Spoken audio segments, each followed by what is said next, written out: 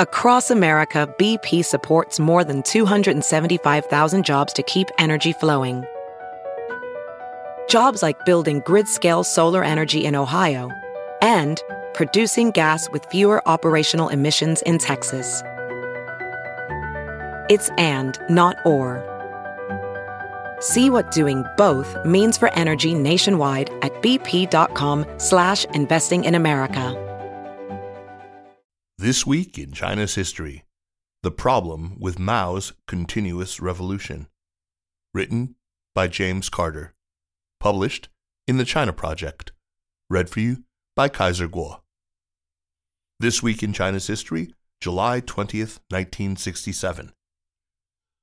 In the middle of the night of July 20th, 1967, it was already July 21st, Mao Zedong boarded a plane to fly out of Wuhan, spirited from the city by his closest advisors who feared for his safety. Mao was fleeing from what his supporters called a counter-revolutionary armed rebellion and a revolt against Chairman Mao.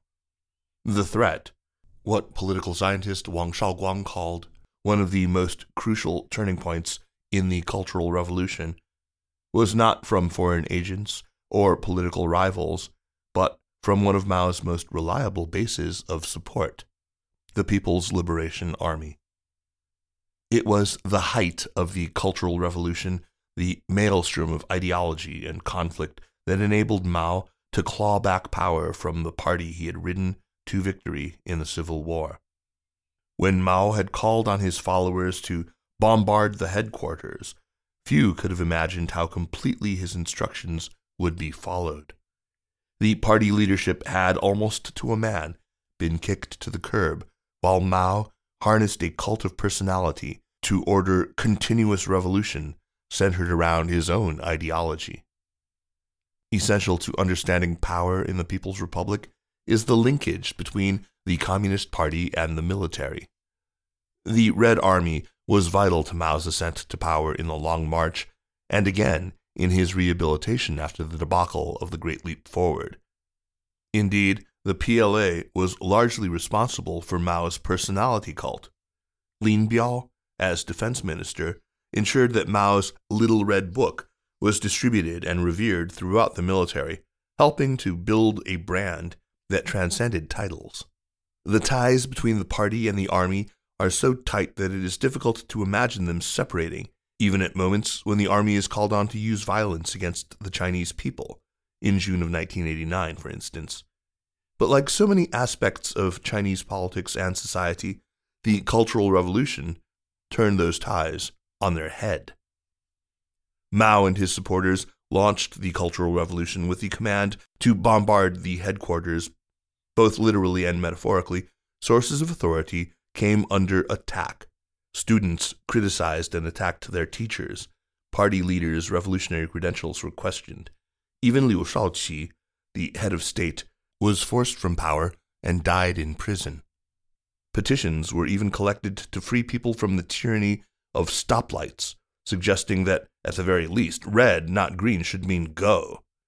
The Communist Revolution had brought a new state into existence, but now that state was under attack from within as Mao urged ongoing or permanent revolution. The doctrine of permanent revolution has appeal, especially for those not in power, but it presents a paradox.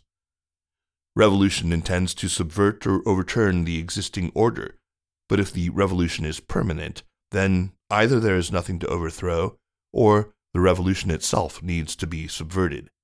In any case, power structures, hierarchies, are something to be overthrown. Hierarchies are also the essence of how a military carries out its mission. Here, Mao faced another, less abstract contradiction.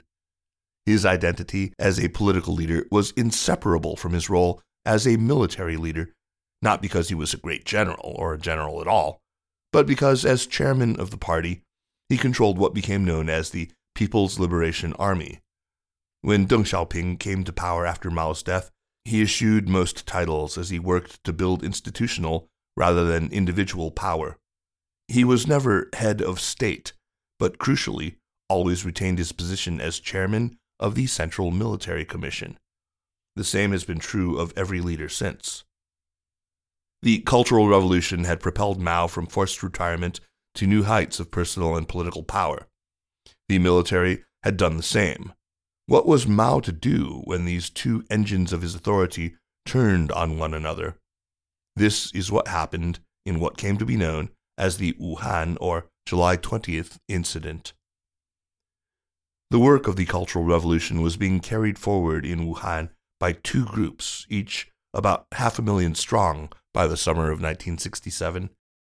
The more radical organization was the Workers' General Headquarters, which had arisen out of the influx of Red Guards into the city as students and others began to move around China as part of the movement to share revolutionary experiences. This group, allied with workers, attempted to overthrow the local municipal government in Wuhan in early 1967. While it failed in this attempt, it continued to agitate and propagandize against power structures in Wuhan, including the military.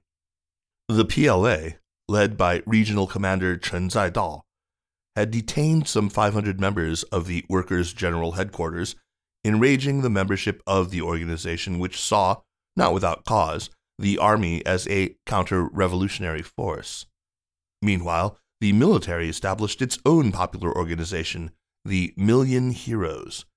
The two sides waged a propaganda war for the hearts and minds of Wuhan's people, which soon spilled over into physical violence. Statistics compiled by Wang Shaoguang, using sources from both sides, suggests that from April through June, there were hundreds of incidents involving tens of thousands of people, leaving hundreds dead and thousands injured. Seeking to defuse tensions, the top brass flew to Wuhan to mediate, including both Mao and Zhou Enlai. If the visit was intended to ease tensions, it backfired. On July 15th, learning that a delegation from Beijing had arrived, the radicals staged demonstrations to welcome their beloved chairman, taking the opportunity to taunt the Million Heroes and accuse them of counter-revolutionary activities. Violence followed. 10 people died, with more than 100 injured. The Million Heroes were better organized and better armed than the Workers' Headquarters and were in a much stronger position. Mao, though, had decided to back the more radical Workers' Headquarters, a fact finally made clear to the PLA leadership on July 18th, when Zhou brought Chen Zhaidao, the PLA leader, to meet with Mao himself. Mao declared that the Million Heroes, and by extension the PLA, would have to confess its errors. Rumors soon flowed out that the leadership had turned on the army. As Wang wrote in the Wuhan Incident Reconsidered, feeling among the members of the Million Heroes ran so high that only a single spark was needed to start a prairie fire. Local military units mobilized.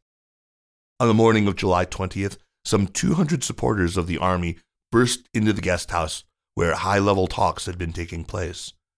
As rumors flew, the army took as many as 1,500 trucks into the center of the city to confront the Workers' Headquarters.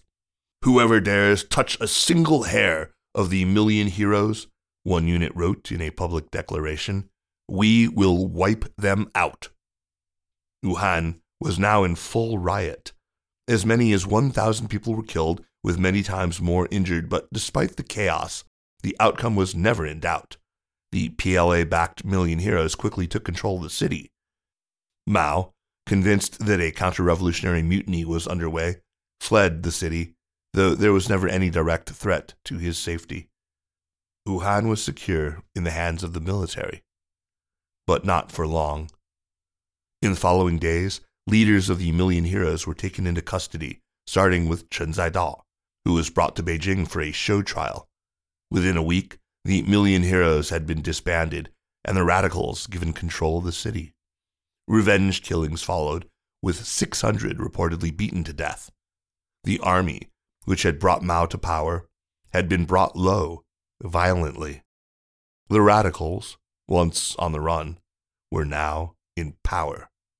The continuous revolution continued. This Week in China's History is a weekly column.